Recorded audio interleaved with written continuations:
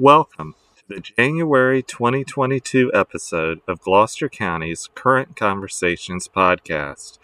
I'm your host for today, Quentin Shepard, with Gloucester's Community Engagement and Public Information Department.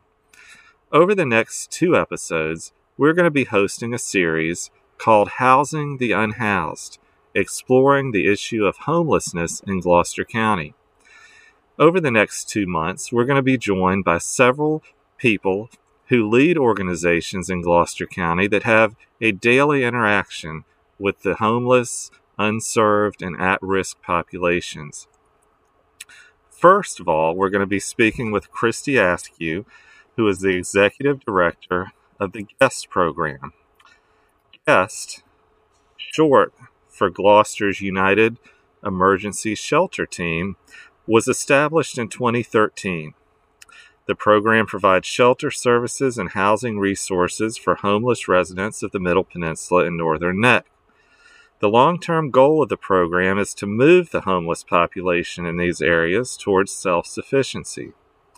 The organization, since its inception, relied heavily on group sheltering through the collaborative efforts of churches, staff, volunteers, and other community stakeholders. However, when the COVID-19 pandemic hit, the organization had to quickly switch gears when group sheltering was no longer an option. Today, we're pleased to speak with Ms. Askew to learn more about the history of GUEST and to focus on its future of serving the homeless and at-risk population in the community. A bit later today, we're going to be speaking with Reverend John Seltzer, the Executive Director of My Renew, which is another organization that provides services to homeless in the community. Thank you for joining us today. Christy, welcome. Thank you for joining us today. Thank you for having me. Christy, how long have you been a part of GUEST? I have been involved with GUEST since it started as a committee out of the Gloucester Resource Council. That was about nine and a half years ago. Mm-hmm. GUEST, I think in January will officially be 9 years in operations. So it's been a long time. Yeah. It has been. And I know over that time span, you've seen the program evolve and go through many changes, especially over the past couple of years with the COVID situation. Tell me a little bit about how the program was serving the homeless population and how now it's changed to serve them in a bit of a different way, since we can't have the churches have people come and spend overnight together in the churches like they used to. Sure. COVID hit right toward the end of our winter season in March of 2020. And we had about 3 weeks left of winter shelter to provide. And we did shut down because of the COVID outbreak and, concern for everybody's safety, the homeless, but also all the volunteers, because we've worked with, over 500 volunteers every winter. So it was a huge concern for everybody's safety, but we were able to quickly recoup and regroup, and were able to have access to some of the federal grants that were issued because of COVID, some of the state and federal funding that was out there, so that we could provide a motel voucher program for the homeless. So the beginning of April, we were able to start issuing motel vouchers to those that were still in homeless situations. We have been continuing to do that since. We have not had a stop in service. So that is different for us, and that, since April of 2020, we have been operating nonstop. We have not ended any shelter services. Usually we provide shelter in the winter and some light services in the summertime, and some day shelter services that are at our day shelter and resource center. But this has been the first time we've been operating year round with shelter. So it's been an incredible undertaking. The board and the staff that we have been incredible and supportive, and all of the community has helped us keep this going. So that's great to hear. Now, you mentioned the day shelter. Has that been impacted as well by the pandemic, or are you still able to offer some services through that facility? We are still operating there. We initially did back off some in-person services to appointment only. It wasn't just walk-in like it had been previously. If people did walk up, we have a seating area outside where we just ask them to wait, and we would limit the number of people that came into the day shelter. The day shelter operates 3 days a week, so it is a part-time office. But with everyone moving into the motel shelter, there wasn't a greater need for the day shelter to be open 7 days a week, like in our winter program. So the 3 days a week has worked really well, even for those that are still homeless. We also partner with Bay Aging, who has a phone line for for anyone experiencing any kind of housing crisis, whether it's eviction or homelessness or just some financial insecurities. So they pick up phone calls and refer them to us during the week when we're not open. But we have been able to really keep the day shelter running part-time year round. So sure. Christy, tell me a little bit about homelessness in general in Gloucester from your perspective. How big of an issue is it here? I think it's bigger than what we realize as a community. We don't like to think that homelessness is present in our community. Sometimes we like to just put that blinder on and not see some of the things we see that are just uncomfortable for us to think about. But homelessness is here in our community. A lot of it is the result of low income, impoverished households that just lose their financial stability and lose their home as a result of that. Because Guest now serves all 10 counties of the Middle Peninsula and Northern Neck, we certainly have an increase in clients, but we still probably see about 70% of our clients as Gloucester residents. Okay. So that, is a huge percentage out of all of our communities. Of course, Gloucester is one of the larger counties in our area as well. Sure. There are a handful, maybe up to 10, 12 people at a time that we would consider termed tent cities out in the woods in the community. We work really hard with John Seltzer at My Renew, because his ministry goes out into the woods and ministers to those living in that situation. Mm-hmm. When he finds them, he refers them to our day shelter, and we try very hard to get them into shelter immediately. But there's always one or two here or there that, just may not be ready to come into shelter. There's some that we've seen that have lived in a tent on their own piece of property for many, many years. And that's their comfort zone. That's their way of life. And they like to live off the grid. And, and we just are here to support them when they do need help. So there's all different types of situations we run across. Mm-hmm. People living paycheck to paycheck. You lose that job, and many people lost jobs because of COVID. It pushes you out of being able to pay your bills and having that housing stability that you're accustomed to. So, we do see a handful of people that have some substance abuse and mental illness concerns.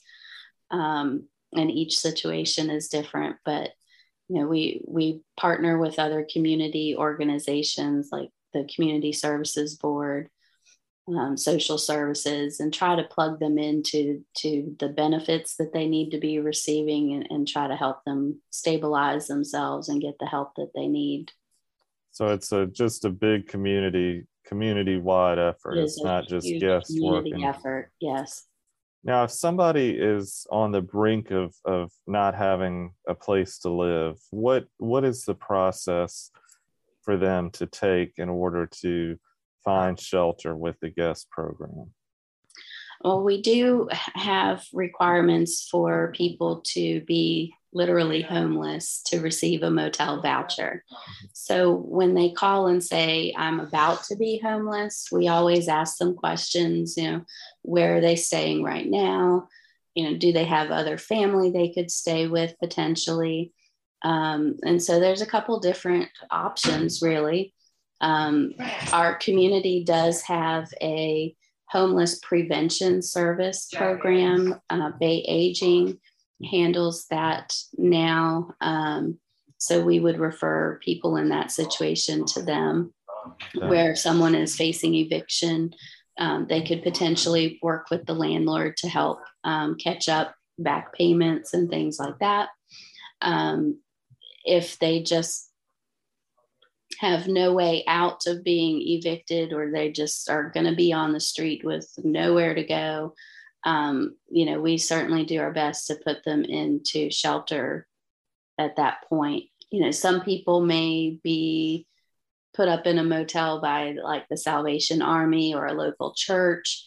We just usually require some sort of phone call or letter from them letting us know that they have received assistance from another organization that qualifies them as homeless. If they're living in their car, living in a shack, even if they had a piece of property of their own, but it had no electricity, no heat, those are not considered habitable environments. So they're considered homeless, even though they might have a roof over their head. It's not a habitable environment. So that would qualify them as well.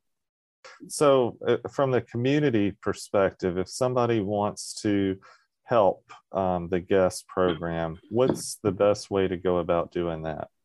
Do you need volunteers? Do you need donations? All of the above? Yes, all of the above. The best way to help is through financial donations. We always, because we're a small local nonprofit, we might have received a grant from the government to help with the motel vouchers, but that money is earmarked specific to help, only with those motel vouchers. So there's a lot of other, administration expenses, utilities, things that are day shelter that we need assistance with. So financial support absolutely helps keep us afloat. And can people provide that through your website? Yes, I was just going to say, on our website, it's www.guestshelter.org.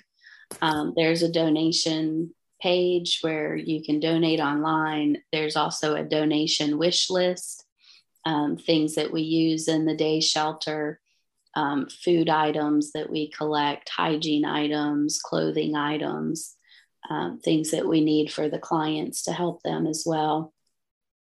So if anybody did want to host a collection drive, or a community group or church, host some type of collection drive, then they could look on that list and pick, from that and help us in that way. Paper products are always needed. And then volunteers are certainly welcome. It's been a difficult time because of COVID and wanting to make sure everybody is safe, but we still could use volunteers in the day shelter, primarily to sort donations right now and to help us put them away and things like that. Okay. We do have a limited number of clients that come into the day shelter, so there's not a lot of face-to-face contact right now since everyone's in motels. Mm-hmm. But helping sort those donations would be a big help if volunteers are interested in doing that.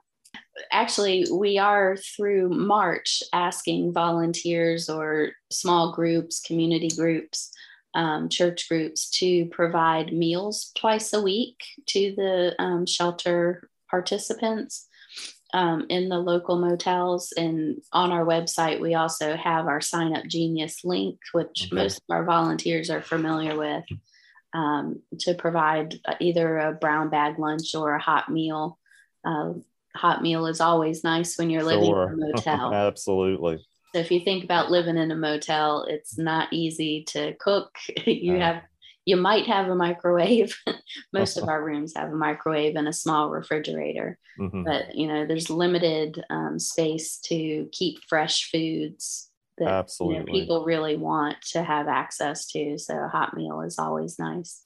Okay, and we'll put all of the guest contact information, including the website, in the description of this podcast. Christy, thank you so much. Was there anything that we have not covered that you'd like to mention?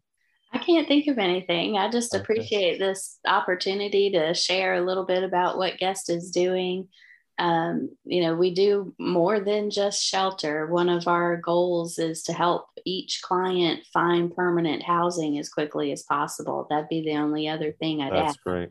And so you're looking at long-term solutions. Absolutely. We have a housing resource advocate that specifically works, looking for available rental units. When housing vouchers are open in different communities in our area, and helping our clients apply for any type of housing opportunities that are out there. So that's our biggest goal, is to move people quickly into housing. Great.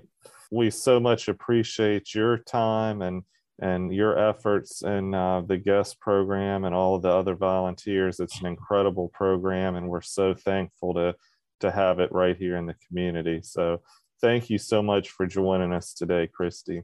Thanks again for having me. Today we're joined by Reverend John Seltzer. He wears many hats and is very involved in helping the community when it comes to those in need. Today, specifically, we're going to be talking about an organization that he most recently started. John, welcome. We appreciate you being with us today. Can you tell us a little bit about My Renew? Yeah, the organization, we actually, when we planted this organization about 2 years ago, we kept thinking about what should we call it? Because, the old question is, what is in a name? So when we started thinking about it, we started asking ourselves, what was our passion? What was our goal here? And it was about serving people who are struggling and helping them find their own personal renewal in life. So we wanted to make it a little bit unique. So we kind of played on that. So My is about you, meaning your personal, and Renew is about finding your renewal in life. So getting away from the struggles you faced, getting away from the things that may have bogged you down, to find a new you in life, not only through the challenges, but also in Christ. Great.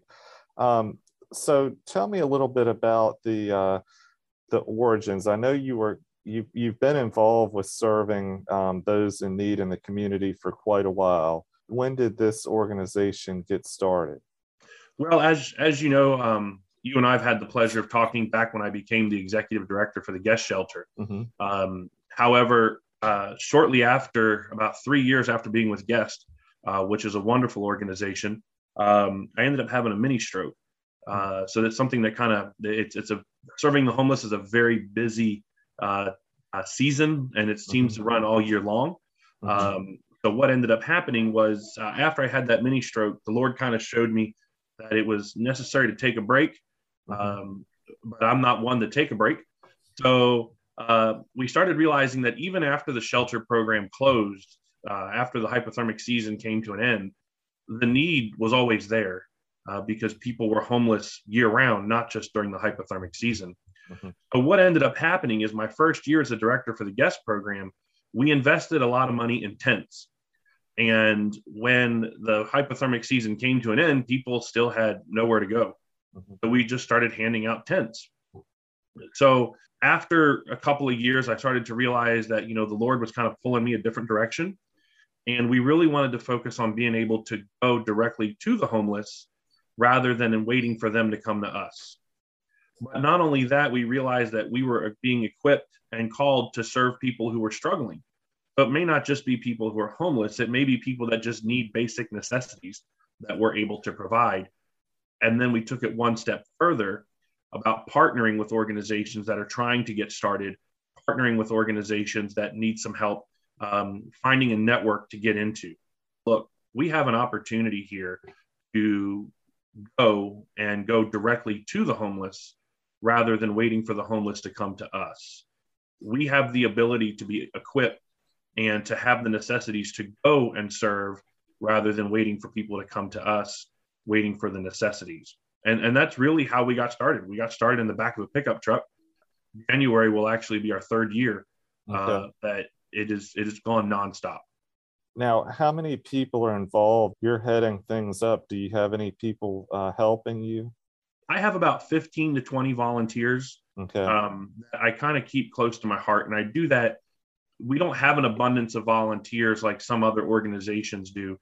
And that's for very personal reasons and very specific reasons, in the respect that where we're going is into the woods, and where we're going is places that sometimes you're going to need a flashlight to get there, especially if it's in the evening, and they're not very safe places at all times.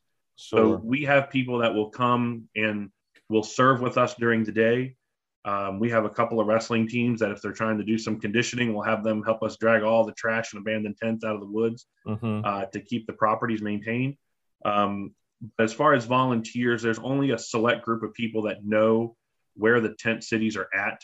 So we can specifically make sure that not only the volunteers are safe, but also we want to make sure that the people living in those tents are safe, because they don't have a door to lock. Absolutely. And that's an important thing to remember. As far as the homeless living in tents right now, we have anywhere between 10 to 15 homeless spread out between Gloucester Point and the Matthews Middlesex line, where they're just living in tents. And, the reality of it is there are some that we don't add into that accounting because they're living in tents because they want to. They don't consider themselves homeless. They want to live off the grid, and they don't want to be bothered. Sure. And those guys, they get up and they go to work every day, but that's the lifestyle they want to live. And that's okay if they make that choice. Sure. You will find in the spring and summer, our homeless populations typically increase, specifically because what ends up happening is people are coming here. The weather is nice. They know there's a hub of resources here that they can get into. So I can tell you this past summer, we were running upwards of 20 to 30 homeless living in the woods, as opposed to 10 to 15 that we're running right now. But the guest shelter, with running the hotel program that they do a pretty good job of making sure that if it's getting extremely cold, the homeless that are living in the woods are able to move into the hotels pretty quickly, even if it's for a short-term period. And that's the beautiful part about this network is when it comes to homeless ministry, we all communicate with each other around here because we all want to make sure we're not overlapping the other, or not even that. It's want to make sure we're not pouring all of our resources into one individual when we're missing others. Exactly. The homelessness in Gloucester, but the reality of it is we don't see it because we're not looking for it. You have to, I always tell people, look beyond the normal. If you look past normal, you're going to see the brokenness. You're going to see the homelessness. And John, you were talking, a little earlier about the networking and how you all network with other organizations. And I know, here, knowing you and knowing a lot of people that know you and your organization, that anytime that you have a surplus of items or things that you've got extra, you typically share those with other organizations, and you all work closely together to ensure that the homeless get served, whether it be through My Renew or through Guest, or even I know you work pretty closely with Jane here in our emergency management department to just ensure that people get what they need. Well, the thing about ministry and the thing about outreach is you never want to put the limelight on the single ministry. The purpose of ministry is to do so humbly and to not hold everything back. My prayer is that these homeless put me out of business, because then I know the need has been fulfilled. When we have a surplus of items and we have extra items left over, it's not for me to hold them back and say, hey, we're just going to store them because we'll need them one day. Because the reality of it is they're probably going to be needed the very next day. So what we do is if it won't fit in my trailer, and we have 3 outreach trailers that we use that cover everywhere between Gloucester Point clear up to Lively. And as long as those trailers are equipped, as long as they have the basic necessities, I don't like to have surplus, because that means that somebody somewhere is not being helped. So, John, if somebody really wants to help your organization, what would be the best way to go about doing that? Well, I get this question a lot, and I always tell people to pray. If they want to give financially, they can go onto our website, which is www.myrenew.org. And there is a giving link at the bottom of our website. You can also get to know some of our staff members and some of our team members. And the other part of it is all financial donations are completely 100% tax deductible. Great. And we'll be sure to put all of that information in the description of the podcast today. So, John, thank you so much. It's been an honor to talk with you today. Is there anything else that you'd like to add that we haven't covered? No, I think we covered just about everything. Thank you for this opportunity. It's super exciting. It's great to see your face again. It's been a while since I've seen your face. It has. So it's great to see you again. And thank you for what you're doing for the community as well. Well, thank you so much for all of your efforts. They certainly don't go unnoticed. So we thank you. Appreciate you, and I'm sure we'll be talking with you again in the future. I look forward to it.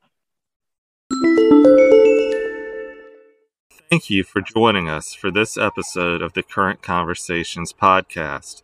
Be sure to join us next month as we go more in depth about housing the unhoused, exploring the issue of homelessness in Gloucester County.